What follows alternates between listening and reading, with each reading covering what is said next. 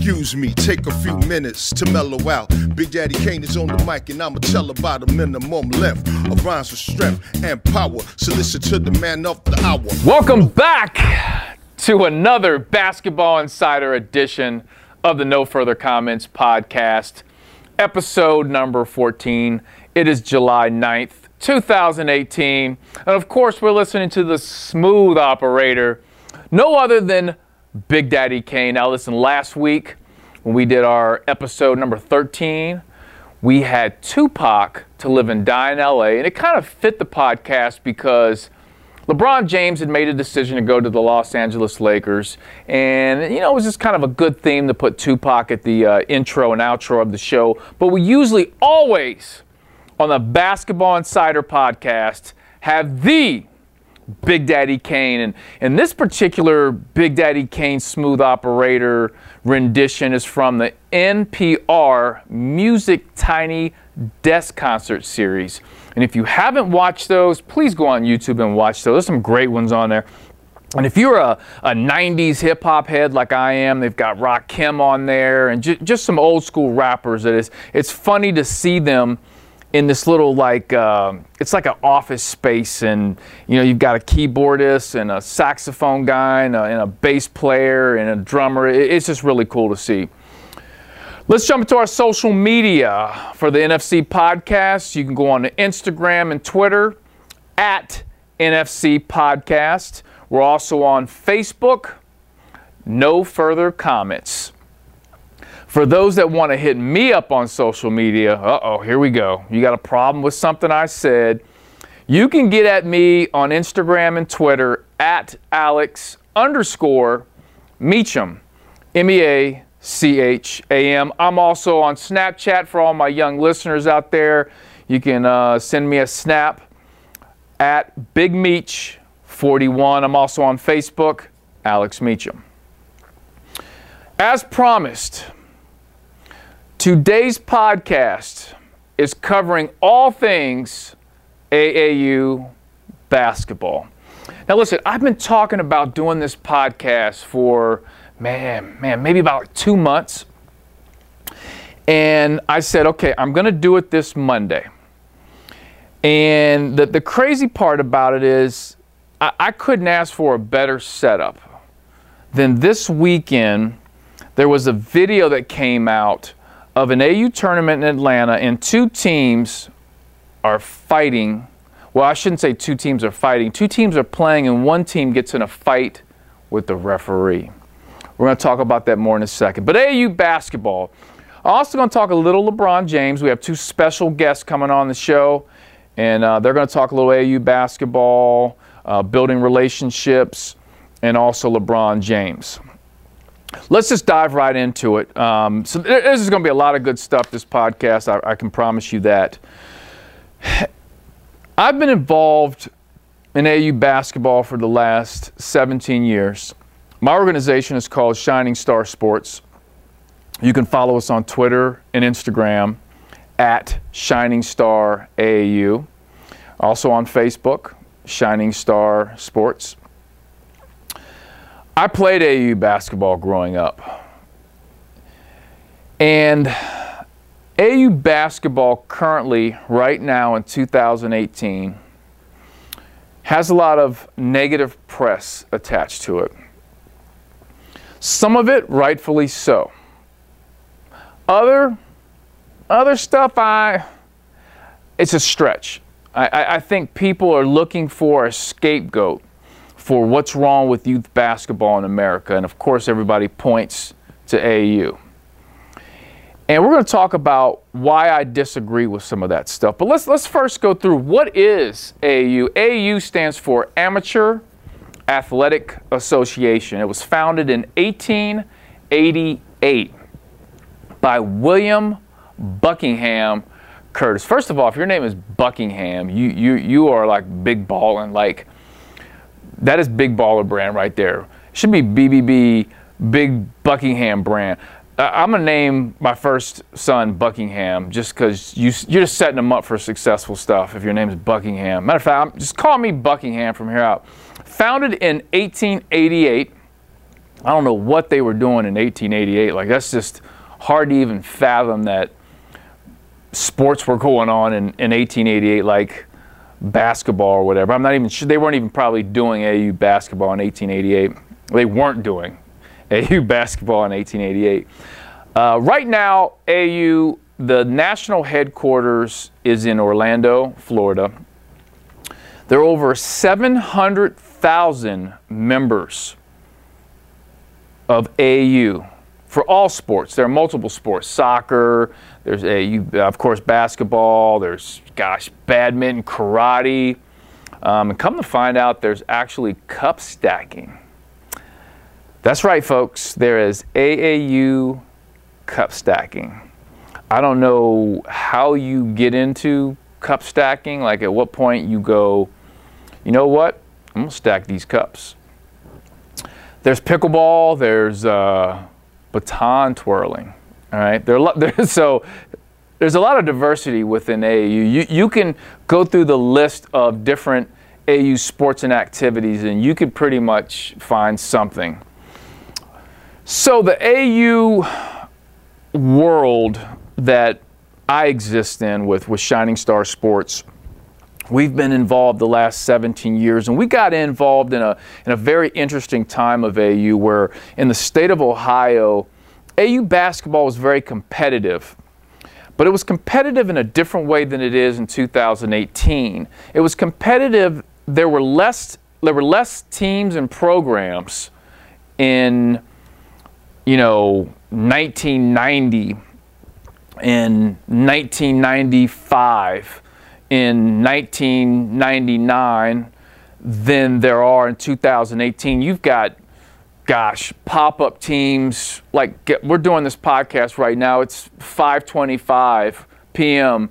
There'll be a new AAU team that pops up at 5:30 p.m. today. I guarantee you that. It's just people start teams left and right. When I got involved in it, early 2000s, you had to have a good rep to get involved. So you couldn't just be a mom or pop off the street trying to put a team together and go out and really compete in tournaments. In fact, when I got in AAU, we tried to get into a couple tournaments that were bigger tournaments in our region here in the Midwest. And keep in mind, I had one team to start. One team, and I coached it. And we tried to get in this tournament, and I called the tournament director, and I said, hey, we've got a team out of Cincinnati. We're called Shining Star, and we want to get in your tournament. And he was like, who are you? Like, what? Like, you're not getting in this tournament. So, you almost had to have a rep. And so we went on a waiting list to even get in this tournament. And it took some time, but eventually we were able to get our teams and our program into this tournament. But we had to build up. We had to go out and prove ourselves, and going to like the state. They have state tournaments all over the country, and our state tournament in Ohio, back in the early 2000s was tough. I mean, it was great competition. It wasn't as watered down as it is today, or it has been the last 5 or 6 years. And that's no offense to any of these new teams. It's just different. So to get into AAU back in the day, you had to, let's say you played in the NBA or you played college basketball, or you've got some sort of tie to basketball that gives you a right to want to start. Like, why should my son go play for you? Well, I played in the NBA, or I played college basketball. I'm a high school coach. I have this experience. So there was all that attached to AAU back then. Now, and remember this, dating back before AAU basketball was really a thing, and I think around 1972, 1972 was the first AAU national championship where boys and girls would compete for the coveted national champion AAU prize, which really doesn't exist today. Well, they have a national championship in AAU, but people don't view it as that team that won nationals in Orlando is not necessarily the best team in the country. So, but AAU used to be in conjunction with the Olympics. So they used AAU to prepare athletes for the Olympic Games. Now, that relationship broke away. I'm not sure what year it broke away, but at some point the relationship broke away. But let's talk about, I want to just get into two things, the positives and the negatives of AAU from my standpoint. And listen, we've got some special guests coming on the show that are calling in. I've got a gentleman calling in from Northeast Ohio. I have another gentleman who's actually on vacation in Miami, Florida right now, lives in Las Vegas, and he's going to talk a little bit about his experience playing AAU. But from my standpoint, I want to go through some positives and negatives. So let's start with the positives first. If you have a young son or daughter and you get them involved in AAU at a young age, I think if you supplement the games that kid is playing with proper basketball training, skill development training, you could really help your child. Here's what I mean by that. So I go out and I play, let's say I'm in 6th grade, so I'm 12 years old, I guess 11 or 12. And I go play in a tournament this weekend. So I play 6-7 games in the weekend. And then I go back next week after that tournament, and I go and I work on those things that maybe didn't go so well at that tournament, and maybe some things I did well, I want to continue to do them well. So I do skill development training Monday, Tuesday, Wednesday, maybe take Thursday off, and back at it Friday, and then you go play in another tournament. But you've got to put the time in and do the skill work, not just play games. And that's one problem that I think is occurring in America, but I think the tide's changing a little bit. But in America, we have been scoreboard, games, look at the scoreboard. Whereas, let's look at the European soccer model. They're more so training. Let's go play a game. Training. Let's go play a game. You see the difference there? They're working on the skill. So if they play a 2-hour game, they've put in 16, 18 hours of skill work before they even played a game. I think that's the difference, and I think we need to do that more here in the States. So one of the positives with AAU is being able to play competition and then take what you're working on from a skill standpoint and applying it to the games. And listen, you could go play an AAU tournament, and you could play, let's say on Saturday, you could play 3 games. So you play at 9 a.m., you play at noon, and you play another game at 2. You have a lot of opportunities to work on your skill. And if, hey, listen, my 9 o'clock game doesn't go so well, you know what? Get over it. Go get some food, come back. You got to play well at noon. You got to play hard. You know what? You play better at noon? Okay, great. But you better be ready at 2. So I think those are positive things. If I've got a son or daughter, that's definitely something I look at as a positive. Playing games where you can then take what you're working on, the skill set, and applying them to the games. Here's another positive. You're playing with kids from all different types of backgrounds, all different types of skill sets.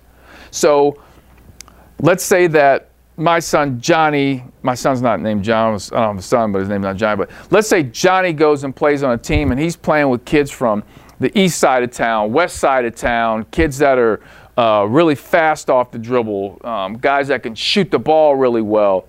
He's playing with a diverse group of players, skill-wise, maybe how they grow up. They come from diverse backgrounds. I think all that is great. And the way we're going as a country, we need more of that. We need more of that at the youth level where kids of all different backgrounds are playing together. They're working together. They're understanding that, yeah, your skin might be different than mine, or your parents' bank account is different than mine, but at the end of the day, we're the same. We're people. We're working together. I need you, you need me. I've got the ball. I need to get you the ball. You need to make the shot. And I think that stuff, learning those things, plays off later in life when these young men and women have jobs and they're working at a company.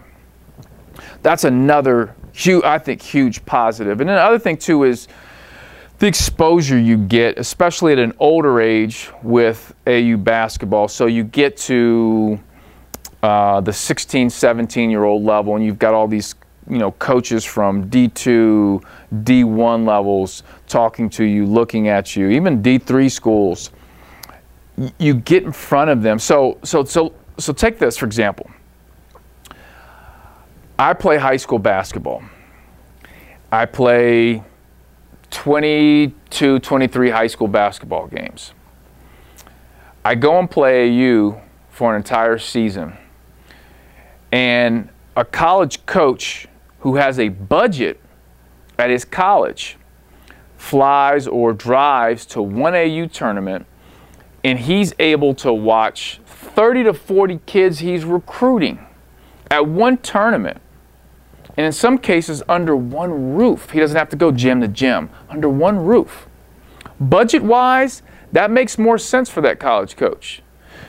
Instead of, okay, I've got to go watch Johnny at McNick High School. I've got to then go drive and watch James at Woodward High School, or jump around where you're spending more money that's eating away at your budget, where I can go to an AAU tournament under one roof and watch 30 to 40 guys that I'm recruiting.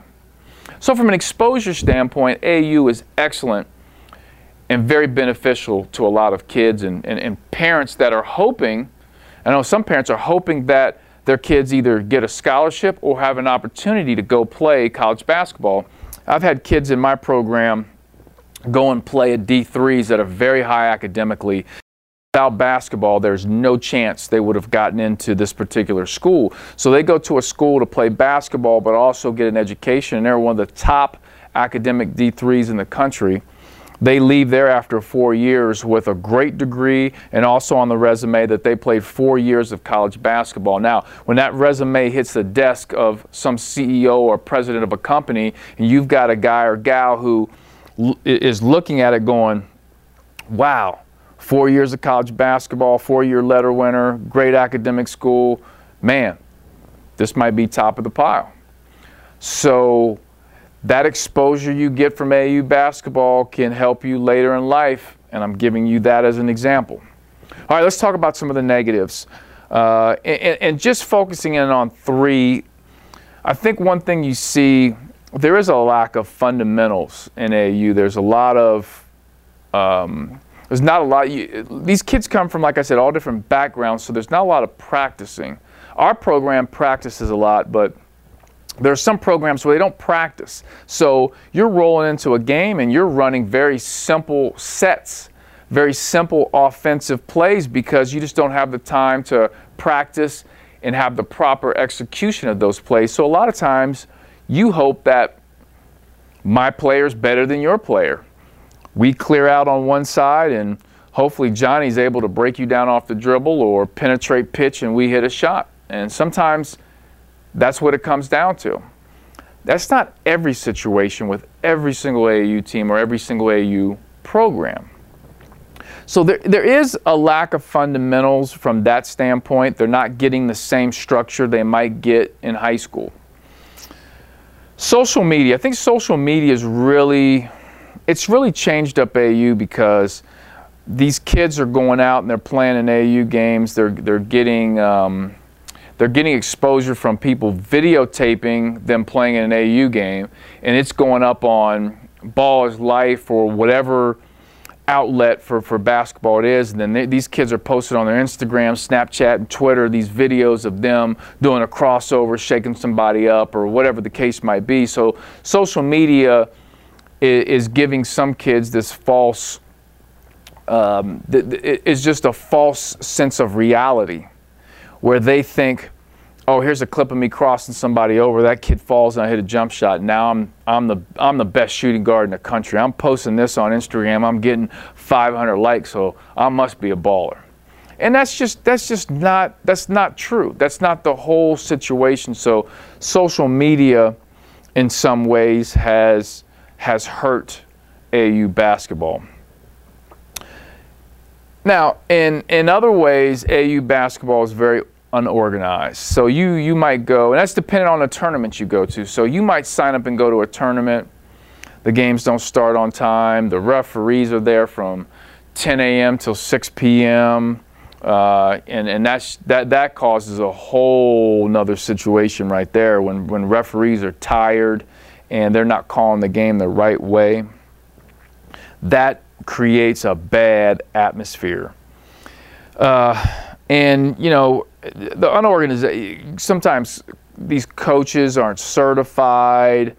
You know, it's just a random dude coaching, and he gets into it with another coach, and there's a tension there. So that happens occasionally.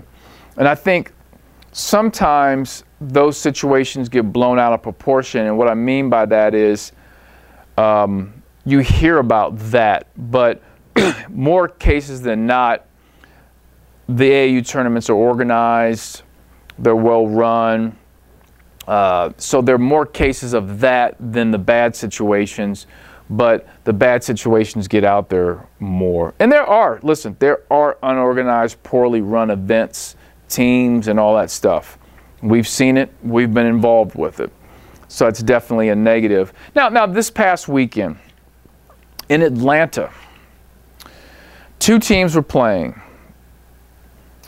One team, and it's not yet clearly defined what exactly happened, but one team had a player get into it with a referee. I don't know if the referee approached the kid, got in the kid's face, if the kid got in the referee's face, but in these 2 videos that were released this weekend, there are kids beating up a referee. There's a referee coming from one side of the court to the other, getting into the fight, tackling a kid. Apparently, one of the referees involved, his dad was refereeing the game next to that court. He came running over to help out his son. It was just an ugly, ugly situation. And what happens with that is that video leaks out, and it's all over the internet. And of course, you know what happens. AAU basketball is terrible. AAU basketball is bad. It's ruining our youth basketball world, which is just, it's not true. I disagree with that. I think there are way more positive things going on in AAU basketball than negative. Yes, there are negative, and we need to do a better job and clean those up. But the positives that are going on are way too good for these young people. I would not be in it for 17 years if I thought all this stuff was bad. I mean, we've been in it for 17 years and have kids that are doing tremendous things all around the country. And I attribute that to positive experiences that we had in AAU. Of course, you know, one of the things with me is I'm a storyteller. I love to tell stories, and part of the podcast that I try to bring a couple things to this podcast. I try to bring information. I try to inform people. I try to give them things that maybe they've never heard before. And also storytelling. I think people sometimes want to hear stories of the inside scoop or things they wouldn't hear anywhere else. So I have a story. One of my favorite AAU stories to tell, and I shouldn't say it's my favorite because it's not a positive one, but years ago when we first got into this, we had qualified to go down to the National AAU tournament in Orlando. So we go down to Orlando, and our team is okay. We're not great. We're a good team. And while down there, we had a game at an off-site gym with a team that was really good. So we get there, and so our team's warming up, and we look over, and the other team that's warming up, I mean, is tomahawk dunking. They got 6'7" guards, and I'm like, oh, God, we are going to be in trouble. Let's make sure we keep this under 20. If we keep it under 20, victory for Shining Star. So we start playing, and we start getting beat, which I kind of expected, and we're getting beat 20-plus maybe, and I call a timeout. And I had a point guard, on the team that was a tough kid from the west side of Cincinnati. Tough people over there, man. Tough kid. And he says to me, man, I can't do this anymore, man. I look at him, I said, what'd you say? He said, man, ooh. And he's just fuming. I'm like, what is wrong with you? You've never acted like this. And I'm like, are you upset because we're down by a lot? Like, this is no way to handle this particular adversity. Well, he goes, no, man, it's that guy over there, man. He keeps saying stuff to me. I'm like, what are you talking about? So I look over and he points to this guy. And there was a guy that's sitting across from our bench, courtside, that is yelling at our players. Well, I didn't hear it during the game. I'm caught up in coaching the game, but I said, well, what is he saying to you? And my player wouldn't tell me what this guy was saying to him. I said, listen, just ignore him. Just play the game.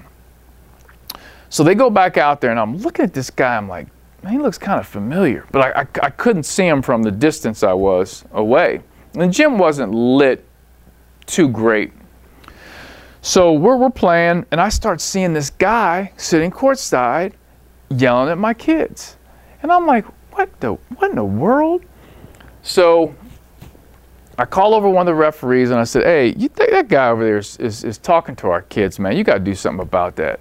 And the ref looked at me and said, I don't want any part of that. I'm like, what do you mean you don't want? So the referee walks away, the game continues. So I call another timeout. A couple of my players come over and said, man, I'm so sick of that guy over there.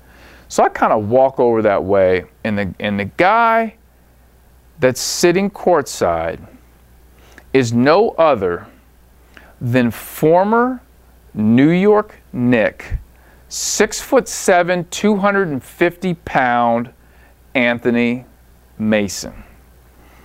Yes, the Anthony Mason that was the bad boy of the NBA, technicals, fights, all that good stuff. Courtside, yelling at my players. What in the world is Anthony Mason doing in an AAU basketball game in Orlando? Well, his son was playing on the other team, Anthony Mason Jr., and he's there watching him. And I'm like, oh, God, I got to deal with this. Now, this is a big dude, by the way, 6'7", 250 pounds. And knowing his resume in the NBA, he is not to be messed with. So I kind of take a deep breath, and I'm like, you know what? I got this. You guys just go play the game. Our players go back out, and Anthony Mason starts chirping at our kids. And as the game's going on, I take a step on the court, and I yell across the court, hey, Mason, won't you shut up? Anthony Mason looks at me and stands up. And I'm here to tell you, this was a big dude. Like, if you thought he was big on TV, no, sirree. This is a big human being. And I kind of said, man, I shouldn't have said that after he stood up. So Anthony Mason looks at me, and he starts yelling at me. So he and I start arguing back and forth while the game's going on. And the referees wanted no part of him. They didn't say a word to him. They didn't say a word to me. We're yelling and arguing at each other while the game's going on. But here's the great thing about it. He stopped yelling at my players. My players could finally play the game. We ended up losing the game. So as the game's ending, Anthony Mason yells across the court, I'm going to see you outside, yelling at me. I'm like, oh, boy, you're going to see me outside. Hopefully not. So my players are like, oh, boy, coach is about to get beat up. So we get our stuff together, and I say, you know what? Let's go outside. Here's what we're going to do. We're going to walk, and when we walk outside, the van's to the right. You guys take off. You go right to the van. If something happens to me, you guys get in the van. So we walk outside. Anthony Mason standing right at that door. Our kids start walking. I start walking. Anthony Mason looks at me and says, what's up? I look at Anthony Mason. I go, what's up? And he just smiled. And I kept walking. Got in the van, started the van, backed it up, drove off. Nothing happened.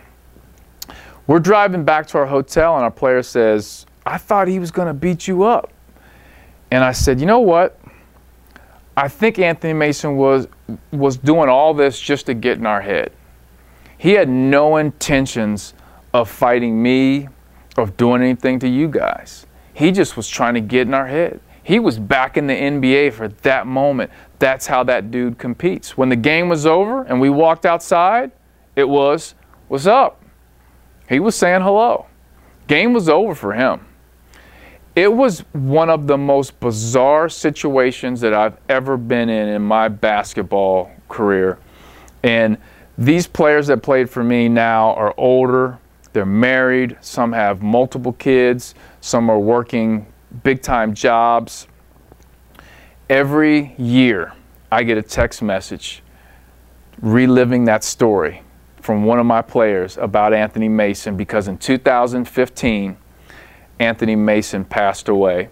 And the day Anthony Mason died, I got some text messages from our players. And so every year when it's brought back up that he passed away, I get a text from one of the kids. I feel sorry. I mean, I feel terrible he passed away and all that, but just one of the bizarre stories. And if you guys are familiar with Biggie Smalls, Notorious B.I.G., he has a song that's very famous called "I Got a Story to Tell." It's off of his double CD called "Life After Death."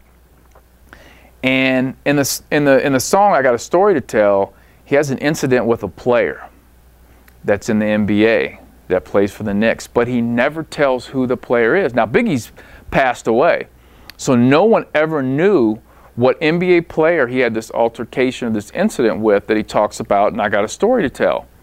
So a couple years ago, another person within the music business says, you know what? I think I can finally tell you who it was that Biggie Smalls was talking about in the song "I Got a Story to Tell." It was Anthony Mason.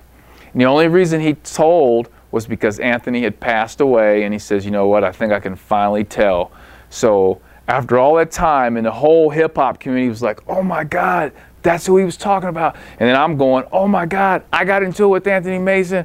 Craziness. So that was one of the crazy stories that I've encountered. And what I want to do now is, instead of me continue to talk about AAU basketball, I want to bring in a couple folks. And the first person I want to bring in is from Northeast Ohio, and he's been involved in AAU for a while. And so I just wanted to get a different perspective on this whole AAU experience.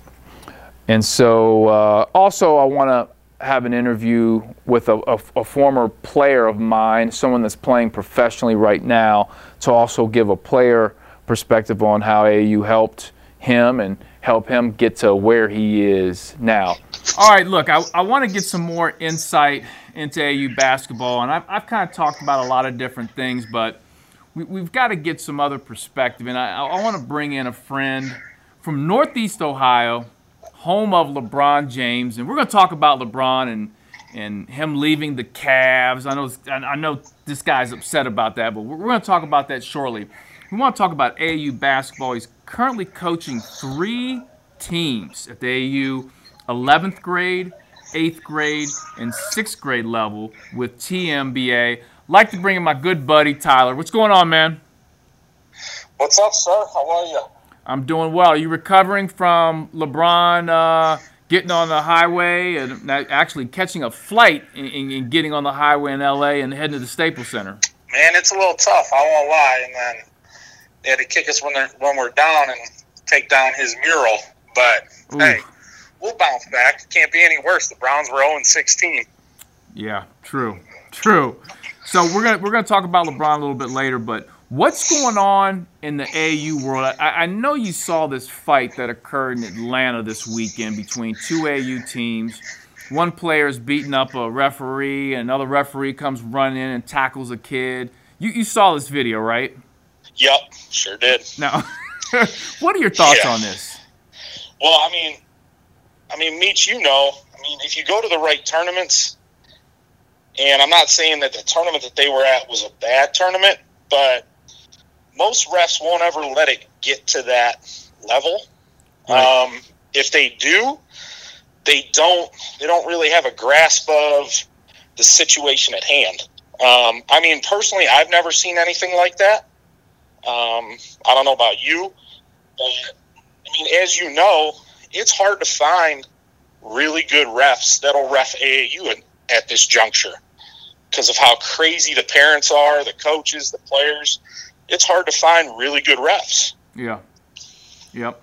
And I mean, you think about this, a lot of the AAU refs, they're there from 10 a.m. till 6 p.m., reffing 8 games in a day, which is way too much. I think some tournaments you go to, they have a cap on how many games a ref can do. But a lot of times they're tired and they're not calling the game the right way, which then leads to frustration, which I'm not sure what happened at this tournament in Atlanta. But obviously these players were upset enough to go punch a referee, which is just crazy.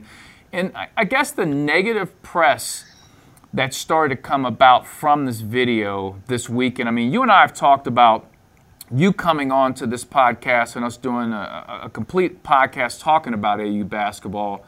But, man, I did not expect this weekend that video would come out and that craziness. So there's a lot of negative press. Now, how long have you been involved in AAU basketball? This year was my 12th year. 12th, so, wow. Yeah, so I've been in it kind of. I mean, and I obviously played AAU growing up and then all through middle school and high school and all that. But coaching-wise, this is year 12. Wow. So what in your 12 years, in your opinion, what are the positives of AAU basketball? The positives in my eyes are you get to play against 90% of the time when you're playing against kids that are obviously better than you. Mm-hmm. And you're going to get yourself better. It's not the same mundane high school practice every day. Your games are Tuesday, Friday, or Friday, Saturday. It's the game is reffed differently. No doubt about that. It's definitely played differently. Because I know a lot of high school coaches that like to walk the ball up the floor. They like to have all the control. With AAU, there's not much control other than, I mean, you call a couple plays out because not every kid's going to come to every single practice. It's hard to get everything down, so you kind of have to go just off skill. And sometimes your teams just aren't skilled enough to play with those better teams that are more skilled than you are. Mm-hmm. But I think that's what gets kids a lot better, in my opinion. Some other positives of it are it's been getting a lot of negative flack lately, is the recruitment process. Okay. I'm a big fan of it. It's all about where you want to be and where you can see yourself playing. Everybody wants the Division I scholarship. Not every kid is a Division I kid, and it's hard to tell the parents that. And that's the hardest part for us, that, listen, we're going to put your son or daughter in front of college coaches. I can't guarantee you anything, but if they play really well, something good's probably going to happen. Mm-hmm.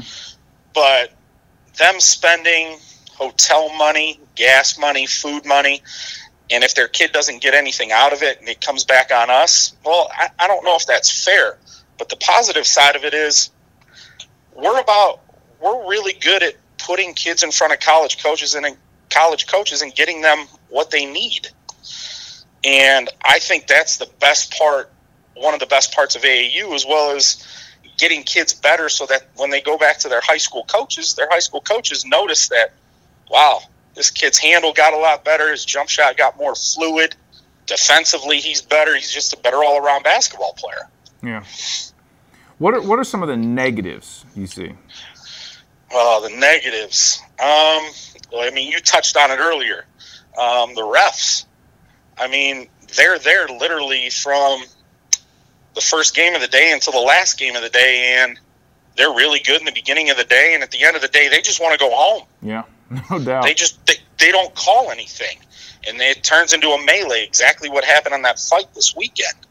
Granted, I don't know exactly what happened, but I'm assuming they just kind of let the kids play and it got a little out of hand. But negative-wise, and, oh, man, I'm not even going to lie to you, the prices at the door for families to get in. I mean, that's just, it's getting a little out of hand. I know a couple tournaments this weekend that were going on. It was, for one parent, it was a $75 weekend pass. Yikes. Yeah, I mean, it's getting high. But, I mean, other than the refs and the gate prices, I mean, I really don't see many negatives besides those two things, to be completely honest with you. Okay, so let's say this. So let's say we're in Orlando. We're down at AAU headquarters. Yep. And, Tyler, we give you a beautiful, nice office, a beautiful, big chair, and we sit you down and say, you are now the CEO of AAU basketball. You are in charge. What changes do you make right away? Right away, there has to be a better way for the live periods. And that has to go hand in hand with the NCAA. Because I know right now it's 2 in April, 3 in July. Right. And there has to be a better way to do it. But AAU makes so much money on those live weekends that I think you can kind of talk to the NCAA and figure out a way that it helps not them, but it also helps us, and we can kind of get a different view on things. It might be, okay, we go 3 in April and only 2 in July. It might be a little bit backwards, but I think that would be the best scenario for everybody involved. And also the other one is I mean, they're doing a better job of it now, but getting certified coaches, not just a dad from the street or just a family member. I mean, getting guys that have been in the system that'll help AAU down the road, as well as my personal opinion, making sure I would like to, if I was the CEO of AAU, I'd like to control all the refs that are at the certain locations. Mm-hmm. That I would be in complete control of, that I could say, all right, you have 4 games this day, you have 4 games this day, you have 4 games this day. That's all you're reffing. Right. That's it. I'm not arguing. This is who's here. I know that would be a big undertaking, but you could kind of, if you could limit, you get 4 games per day. That's it. But the problem is, not many refs want to do AAU. So that's where we kind of have to change the culture of it. Right. Right. I would agree with that. What are your thoughts on the shoe companies that are involved? I'm not sure what year it all started, but with Nike, Adidas, Under Armour is now a player in the game. Reebok used to be. Reebok's no longer involved. So you look at basically the 3 bigs, Nike, Adidas, and Under Armour. And listen, we all know all the investigations that went on, you know, Rick Pitino and a lot of college coaches, a lot of things that are going on behind the scenes. But what are your thoughts on the shoe companies involved with tournaments, sponsoring clubs, different organizations? I mean, I like the idea of it if it's done correctly. I mean, I know guys that. Do you think it's being done correctly now? No. Okay. I do not. I think it could be done completely different. And I think if it's done completely different and it's done correctly, then it could actually be a huge help to both the shoe company and the kids that are playing. Mm-hmm. But right now, the way it's being ran, it's just all it is. In my opinion, it's a money grab. Yeah. That's how I've always felt on it. Yeah. But I think if you could tweak it a little bit, it could really be a useful tool for both the athlete and the shoe brand. Mm-hmm. Because at the end of the day, and you tell me if you think differently, but I'm trying to get our listeners, and I tell a lot of people how this world works. So the shoe companies look at it on a couple different levels. So the shoe company, let's say Nike. Nike's attached to the Nike colleges that are out there, the Arizonas, UK. You can go on down to the lower level D1s. And what their goal is to, you've got, in a Nike-sponsored AAU team, and you've got kids on that team, and you're hoping to push those kids to Nike colleges.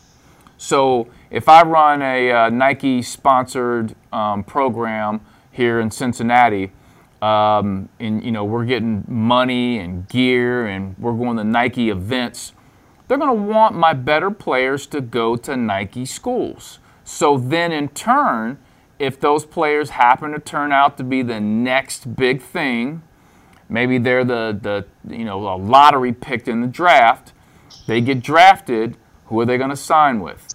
Nike. And they don't want Adidas, Under Armour to get that Nike. This is a Nike kid. He's been Nike. He's been with us from 8th grade on. And they don't want to miss out, because the impact LeBron James has had, on Nike and their bottom line, they don't want to miss out on the next guy. Of course, Michael Jordan kind of started that all, but we watched LeBron from the start. Like, he was crowned the king early on, and we watched that process. We watched Adidas and Nike fight over him at the high school and the AAU level. Am I right or wrong on that? No, you're completely right. You're completely right. And I think the outliers of the whole argument that you just had was those guys that just went in the draft that just signed with Puma. How about that? I give Puma credit. I mean, they went after it, and they said, we're not going to wait around. We're going to do this. And I know, and I think if I'm correct, I think Bagley, Ayton, yep, and the other, I can't remember the other kid's name, they were all Nike guys. Yep. They went to Nike high schools, played for Nike teams. Yep. They went to Nike colleges, yep, and bam, they went to Puma. Yep. Yep. What happened? I want to know, if there was any way possible that I could find out what happened. Well, I can tell you partly what happened. I think and I can't speak for every single guy that signed with them, but I know in one situation, and it was kind of like it was a little bit of double dipping, where Jay-Z is now president of Puma Basketball. Did you know that? Yes. So Jay-Z also owns Rock Nation Management, which they manage Kevin Durant and a lot of other players. So what happens is, as Jay-Z's trying to manage Bagley, Ayton, and those guys, he's also saying, well, I'm also with Puma. Come sign with Puma. So now you sign the dotted line with us, you get paid. Now you also get a shoe deal here, you're getting paid. So for Jay-Z, it's a smart business move. He's now able to do, two things at once. So now you've got a guy like, let's say, Bagley. He can go and sign with Puma for 2 to 3 years, let's say, for way more money than what Nike was going to give him. And at the end of the day, when he's done with that, he can go on to Nike. But it seemed that Nike and some of the others weren't able to match that money that they would get up front. It was just too big. And then plus Jay-Z possibly being their agent.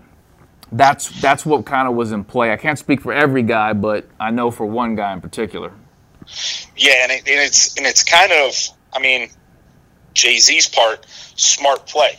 Mm-hmm. It's a great play. I agree with it. And if I'm correct, it even back in the day, somebody was with Puma, and they left Puma, and I believe they went to Nike. And if I'm not mistaken, I think it might have been Jerry Stackhouse. Man. Right out of the gate. But don't quote me on it. I thought I remember reading something about that. But, like you said, if Nike can't match it, why can't they when they've been their kids through middle school, high school, college? Yeah. you don't want to stay loyal. Yeah.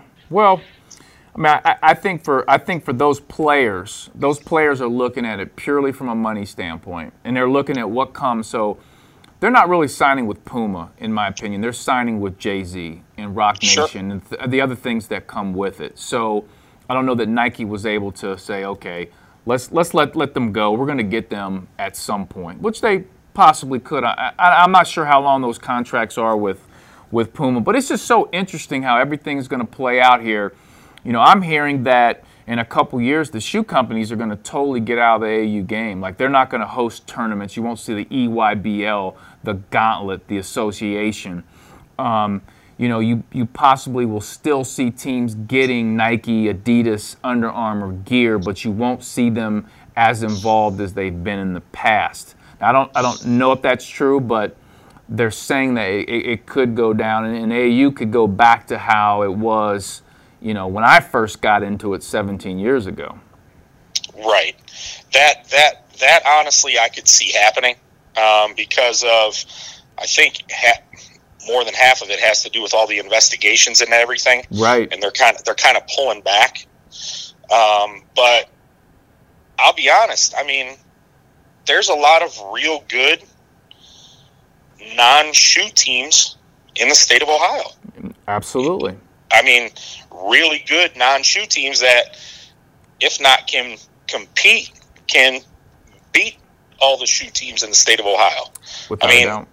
I mean, there's a lot of good, and I think that goes for any state.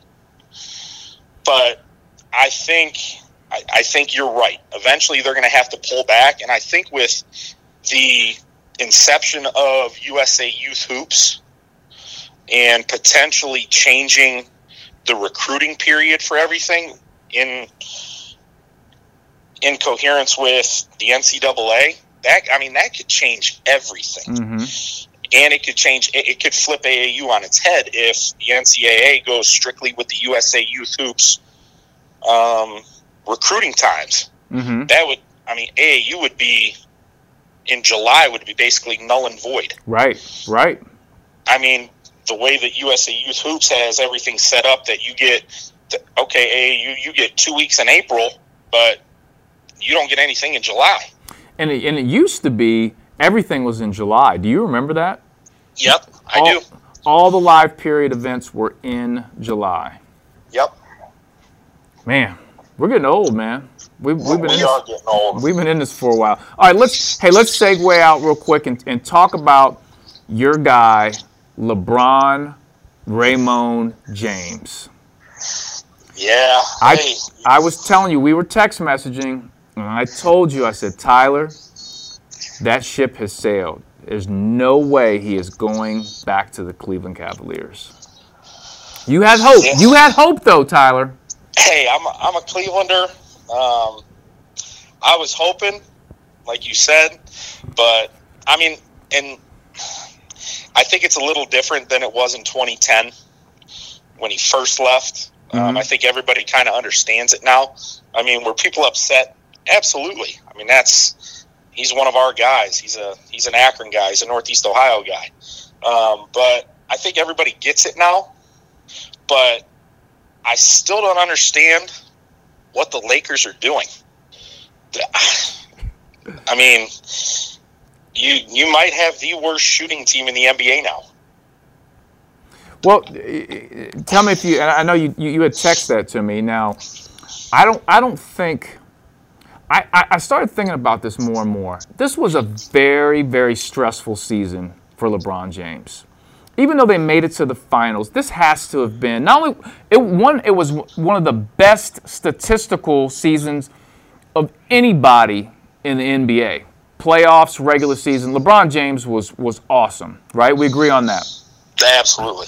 And I mean, playing 82 games, making it to the finals, but at the same time, that was a stressful season, and maybe that first game of the playoffs was one of the toughest games on him with your guy, your buddy, J.R. Smith, doing J.R. Smith stuff, right?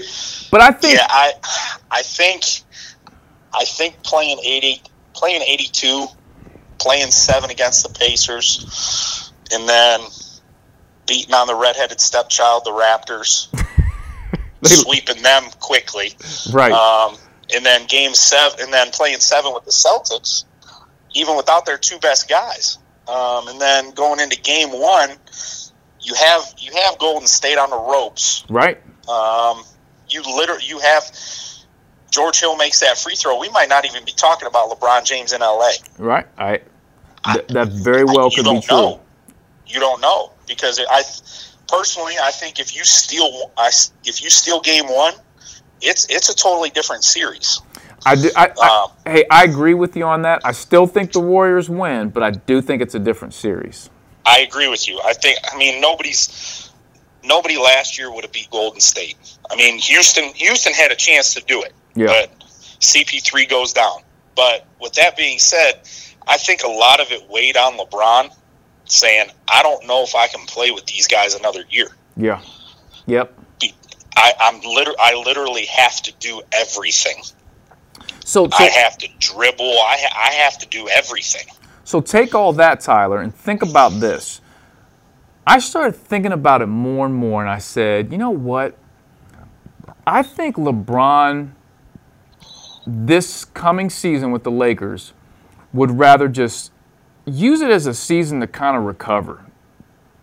Not worrying about putting together a roster that's going to win an NBA championship or even make it to the finals. If they do, great, whatever. But just kind of recovering from what happened this past season. And then get your pieces in place, and whatever shakes down with Kawhi or whoever else you can pick up next year, and then go for your run. That's what I started thinking about more. Now, I didn't think this initially, but recently more and more I'm thinking about that. Yeah, I mean, that's a valid point, because a couple other AAU coaches and I were at dinner the other night. We were talking about it, and the one said, he might only play 60 games this year, and just kind of kick back and kind of just, you're exactly right, just recover. Yeah, and not really. And if they get the 8 seed and they get knocked out in the first round, he gets that extended break. Right. Even more recovery time, and then the following year, that's when they kick it in gear. Will I ever be a Laker fan because he went there? No. I'm not like the Golden State Warrior fans that are going to go back and be Laker fans now. Right. I'm not that kind of guy. But I mean, do I think you're correct? Absolutely. I think it's going to end up being a recovery season. He might not even average more than 25 a game. It just might be one of those relaxed seasons. Yeah. I don't know. We don't know though, because I don't know how that guy's mind works, and he's a strong individual. So I don't know. But if I had to put my money where my mouth is, I think you're spot on with that. And I'm gonna end it on this, Tyler. My prediction is LeBron James will come back to Cleveland and play 1 season with his son and retire. I'm calling it now. No, but listen, that's a stretch. A lot of things have to be in play. You know, they have to change the rule as far as Bronny being drafted at 18, which I think will happen. Sure. Also, would the Cavs draft him? And a lot of things have to be in place. But I mean, I really do at the end of the day think LeBron wants to do whatever he can to make sure he plays 1 season with his son, either with or against, but just being in the NBA with his son. And I do think that would be a cool story. Yep, I agree. I think that's ultimately why he signed the contract that he did in LA. Yeah. So that wherever his son gets drafted, he's going to go play at that for that franchise for 1 year. Yeah. So that he can kind of show his son how to do everything. Right. Say this is how it's done. This is how you do it correctly. But it would be kind of cool if he did it in Cleveland. I don't know if Dan Gilbert would want him back again. Yeah. But I know the city of Cleveland would be okay with it. Yeah, I know I would. For sure. Well, hey, bud, I really appreciate it, man. Some great insight on AAU basketball, and I had to get somebody else that was involved in AAU, and you've been doing it 12 years. You're coaching 3 teams Man, that's 30-plus sets of parents. Yeah. Okay? That's a lot. It is a lot. So it's a lot. You definitely have been involved. Do a great job. Otherwise, I wouldn't have you on the podcast and ask your opinion, but I do think you do a great job and you care about the kids. So, hey, I really appreciate you coming on. And I just want to let you know we'll be texting during the basketball season for the NBA because I will be cheering for the Lakers this year. I don't doubt that one bit. All right, Tyler. Hey, appreciate you coming on, man. We'll catch up. You got it, Alex. Thanks, buddy. No problem. Take care. Bye-bye. Man, I appreciate Tyler coming on. I mean, just great feedback, and of course, I'm going to give him a lot of Laker talk this coming season, talking about LeBron. But now I just want to jump right into bringing in another guest. And like I said before, I want to have in someone that has a player perspective on the whole AAU situation, and just talk about some other things about his experience playing basketball. So I want to jump right on into this. All right, I'd like to bring in our special guest. Went to LaSalle High School. Actually has a birthday coming up July 17th. Then went on to play basketball at Bowling Green, 2009 to 2013. Played in the NBA G League, the Westchester Knicks, the Memphis Hustle. Was currently playing overseas. And if you've ever seen this young man play, he is the epitome of what you want to see out of any person growing up playing basketball. He plays with so much heart, so much effort, but also probably more importantly, his basketball IQ is through the roof. I'd like to bring in Cincinnati's own Jordan Crawford. What's going on, man? What's going on, man? How are you? I'm doing well, man. Hey, thanks for coming on. I know you're on vacation. Where are you? I'm in Miami right now. Miami, MIA. Yes. Beach. How's it down there? It's amazing, beautiful, great weather. It's perfect. Now, you just played in the Pro-Am, one of the Pro-Am games, correct? Yeah, the Miami Pro League down here. Yeah. Tell us a little bit about that real quick. I work out down here with a guy named Remy, and the first opening night was this past Tuesday, and we pulled up to the game. And next thing you know, I see D Wade's out there. You got Drummond. We got Breonte Weber. Who else? Reed, Tim Hardaway Jr. And we got after it. Yeah, I saw some of the clips on the internet, man. That really took off on the internet, especially with D Wade being there and his son playing. Yeah, his son played with us, with our team. Now, his son is 16 years old, correct? Yes, he's going to be a junior. Wow. How good is he? He's very good. He's very good. You can tell he knows the game, too. And his dad, you can tell his dad teaches him a lot. He listens. You can tell he's definitely Wade is his role model. Yeah, for sure. So what would you think about this? So let's forecast a little bit. Now, I know D Wade's a little bit older, and he's starting to wind down his career. But could you see the day that D Wade's in the NBA, his son's in the NBA, LeBron's in the NBA, and LeBron's son's in the NBA? How crazy would that be? That would be wild. I think they're trying to hold it out so they can do it. They're doing everything they can in their power to make sure their bodies can withhold that long. No doubt, and LeBron James it's well documented that he spends $1.52 million on his body every single year. And I'm sure D Wade does the same thing. Correct. Now, the guy that trains you, he also trains D Wade? Yeah, he trains a lot of the Heat guys, a lot of people who even just come down for vacation to Miami and stuff. So it's definitely good work. Yeah, for sure. Now, for those that want to get on social media, Instagram and Twitter, and kind of follow your journey, can you kick out your social media real quick? Yeah, my social media is IAM_JCraw. IAM_JCRAW. Got it. So listen, pretty much the focus of this podcast, we're talking a lot about AAU basketball.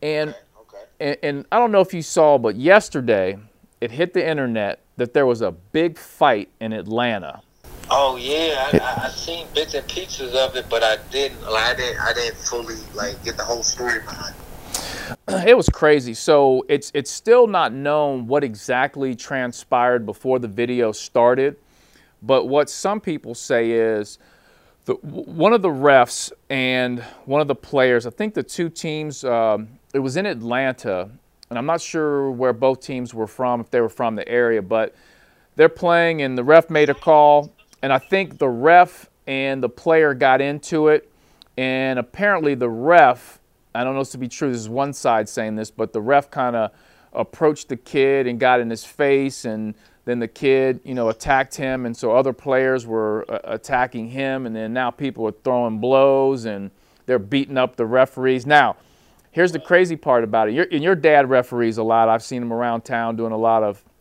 refereeing, but on the other court, the referee that's getting beat up on the one court, his dad is reffing a game on the other court. Oh, wow. And his dad comes running over Jordan and tackles one of the kids, and then they start hitting his dad. It was crazy. Wow.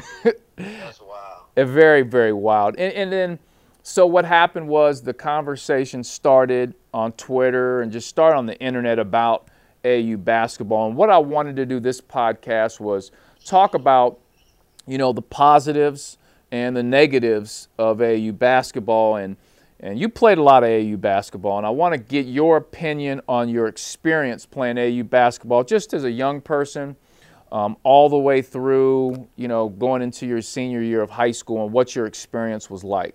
AAU was, I had a great time at AAU. I think a lot of, especially when it comes to the team and stuff, like how close I was with my team, because you're traveling together. And it might be, sometimes we took long van rides, car rides, flying, whatever the case may be. But we definitely was with each other for a lot of period of time of the summer, and we became really close. But I feel like the negative side of it is, as far as just all the media and the hype that goes into it. You get kids that are getting ranked at the age of 5 years old, 6 years old. Right.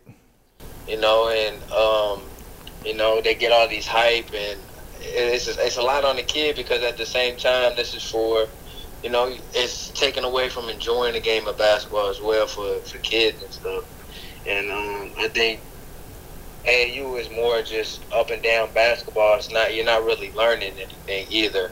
I know when I played with you, and our coach. That's why we won a lot of games, because we ran sets all the time. Right. I learned throughout the process, and a lot of times it's just roll the ball out, and the best talent's gonna win the game.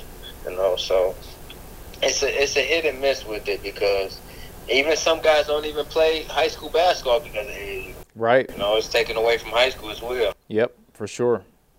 So for you, if you can pinpoint one thing that helped you, if you could say, this one thing from AAU helped me, what would that be? Definitely the exposure, for sure.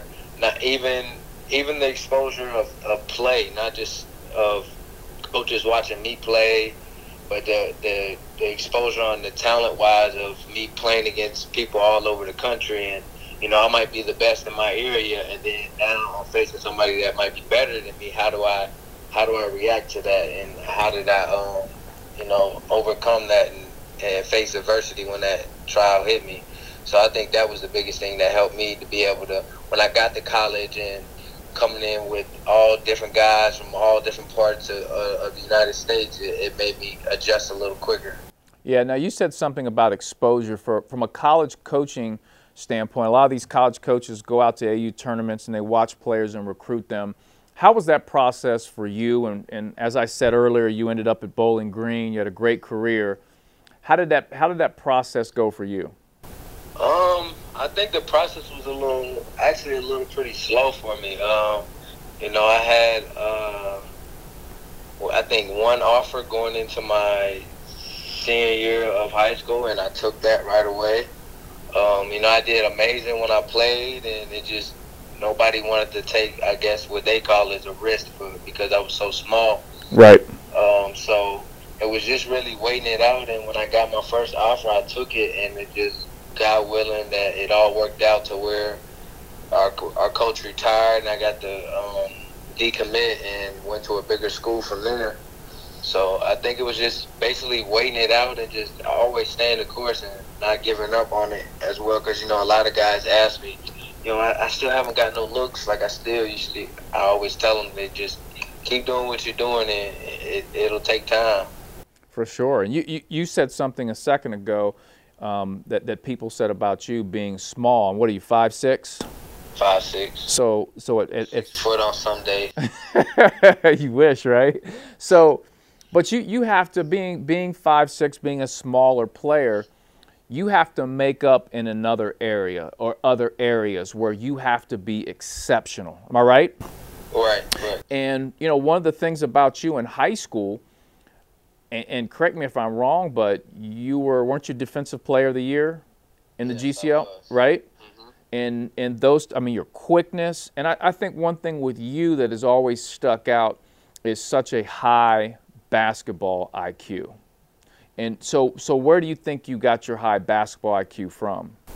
I think it's just being around the game so long, and even with my dad and him, even when we leave games and stuff, when I was in AAU, always telling me maybe try this or try that. And then, I mean, you never stop learning. Like, what I've known is what I learned like the last 2 or 3 years playing, and even when I go work out with guys, I always try to soak up from playing, whether it's like learning from Kyle Lowry with him every summer, like really soaking up everything possible. Like even if it's going out to eat or something, or watching a college game or something with some of these guys, and just listening to what they have to say and really soaking everything up I can. I think that's which definitely is boosting my IQ still to this day. Every day I'm learning. Yep. Always learning. That's definitely a key. And something you just said is such a strong suit that you have, and that's your ability to connect with people and to stay connected. And I talk to young people a lot about, you've got to get out and meet people. You can't sit in a corner. You can't sit on your phone all day. You got to get out and meet people. Once you meet them, now you have to stay connected. And I think you have not only just in my program and just in general, people that I know, you've been one of the best at that.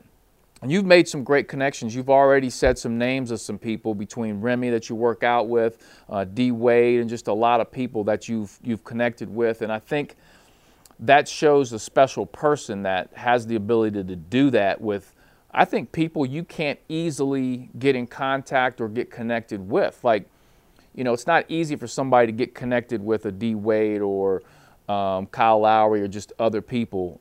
It's a strong connection in your ability to do that. And I'm sure you get a lot of that from your parents.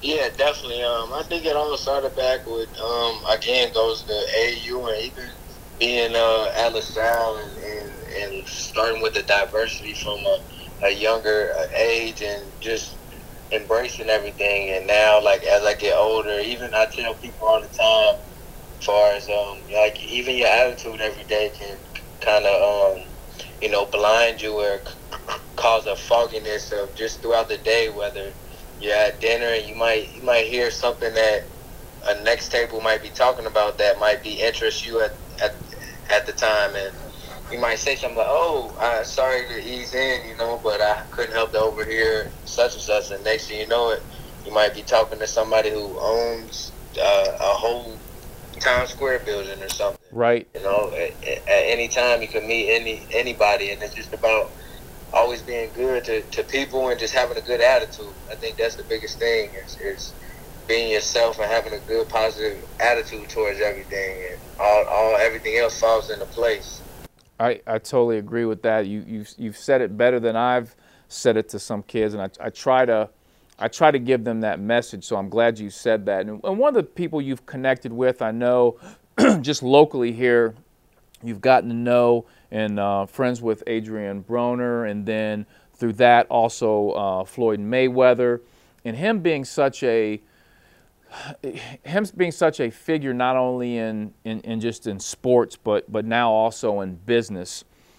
You've spent time with him, and what are some of the things that you took away and you learned from Floyd? Because, just imagine if someone could be around a Michael Jordan. And I think LeBron James recently obviously went to the LA Lakers, and I think part of that, which will come out later, is he now has the ability to be around and be mentored by the great Magic Johnson.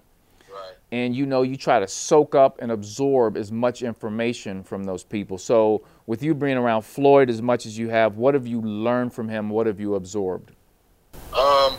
I think it's just about, it's a few things I would say. Probably just as far as just how you carry yourself in general, the meeting and being able to turn the switch on and off from to being a basketball player, then going into the business world as well. You got to be able to flip the switch and be able to do both. Him and Floyd and his best friend, P. Rilla, always tell me, like, you're not just a basketball player, you're a businessman first.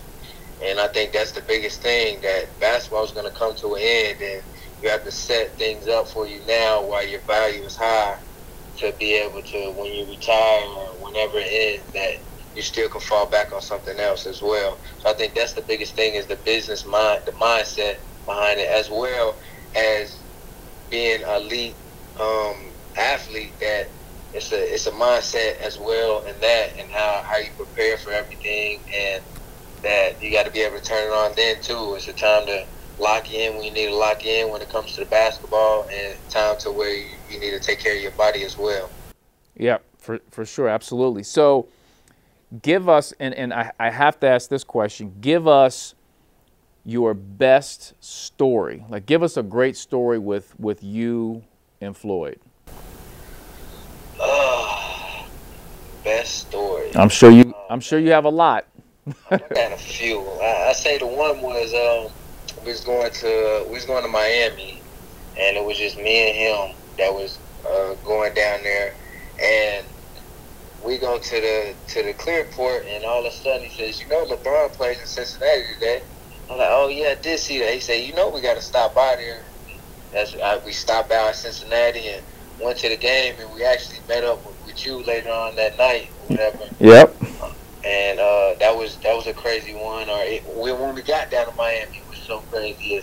Floyd was asleep, and I acted like I was gonna slap him, and then he just felt it, and I didn't even touch him. He was like, "You gonna do that to me, family?" Really? I'm like, how did you even know I was about to do that? Come on, he was asleep. That's crazy. But that one night was crazy. That I'm on my way to go watch LeBron James. It was an exhibition game for the Cleveland Cavaliers, and it was at Xavier, and I had tickets to it, and I had 4 or 5 people going with me. And as I'm getting ready to walk in, I get a call that Floyd's people were reaching out to Xavier, to get some seats available. And I'm like, what? So then that's when I hit you, and then it all connected, and we met up downtown at that building. And one thing I took away from that was each time that I've been with you and I've met Floyd, just his ability that he treated me like I was very important, which it ties back to what you were saying. You just never know the person you're talking to, who they might be. And I think he had that, like when he spoke with me or the people that were with me, he always was inquisitive. Well, what do you do? Who are you? Blah, blah, blah. Because you just never know. He could have easily just said, oh, this dude's probably nobody. I'm going to go, hang out over here. But back to what we were talking about, the ability to connect with people. And he's a guy, he's #1 on the Forbes list for, right? There's a reason behind that. There's a reason behind that. Absolutely, man. And segueing that into business, you've done a great job, and we've talked about this a lot, about you getting into business. You've put on a couple basketball camps here in Cincinnati. You have Holy Hooper, and I want you to take some time and talk about that. Yeah, I basically I recently started like a Christian basketball brand called Holy Hooper. I wanted to do something because I feel like I'm a real strong faith guy, and that's where my base is. And I was trying to find a way to basketball and my faith, because those are my two strongest points. And we came up with the Holy Hooper, and it's basically a brand to represent basketball and Christ at the same time. And we just started up a few months ago, and we got t-shirts available and bands available. Hats are coming soon, and you can go on the Instagram at Holy Hooper. You can get your merchandise on there. Okay. So they can link through your Instagram? Yeah, through the Instagram, yeah. Okay. And how's all that going, man, that transition into that business side of things? Oh, it's going well. It's still, it's a lot learning. It's a different world, so I'm still learning. And now it's different when you're being at the top, when you're in your field, and then now you're jumping into another field. You have to start back at the bottom. It's a humble experience, so I'm just learning and enjoying it and just trying to take as much as I can from it. For sure. And you had 2 successful basketball camps? Yeah, the camps went amazing. We had about a total of probably about 75 kids that showed up. Right. It was so much fun. So it was tiring, but we had a blast doing it. It was amazing. Those kids will wear you out, man. They will. They definitely will. It's like, I know how much energy you needed. No doubt. It's like playing an NBA game. Like, you're that tired after. It really is. Like when I was done, I felt like I played a full game, and then think about working out later on. I'm like, oh my goodness, how am I gonna do this? No doubt, man. Well, hey, man, I really appreciate you coming on. You added some great insight. Yeah, no doubt, man. And tell your family I said hello. Enjoy the rest of your vacation. And we've got to connect up. I'm going to be back in L.A. in August, and hopefully I can swing on over to Vegas if you're going to be back out there. Of course, yeah. I'm be heading out there with probably this week, actually. Okay. Good deal, man. Well, hey, I appreciate you coming on, and I'm definitely going to get at you a little later on. Okay, sounds good. Hey, good, Jordan. I appreciate it, man. I'm telling you, man, Jordan Crawford is an amazing, amazing dude. If you ever get on YouTube and watch his videos and see him play, man, it's so fun watching that dude play, how much heart and desire he plays with. So this Wednesday, I leave for 3 weeks, and I'm going on 3 different AAU trips. First off, I'm headed to the Adidas Invitational in Indianapolis. Then I'm off to Louisville for the All-In tournament. And then I'm headed down to my second home, Florida. I'm headed to Orlando, Florida, to the AAU National Headquarters for the Super Showcase.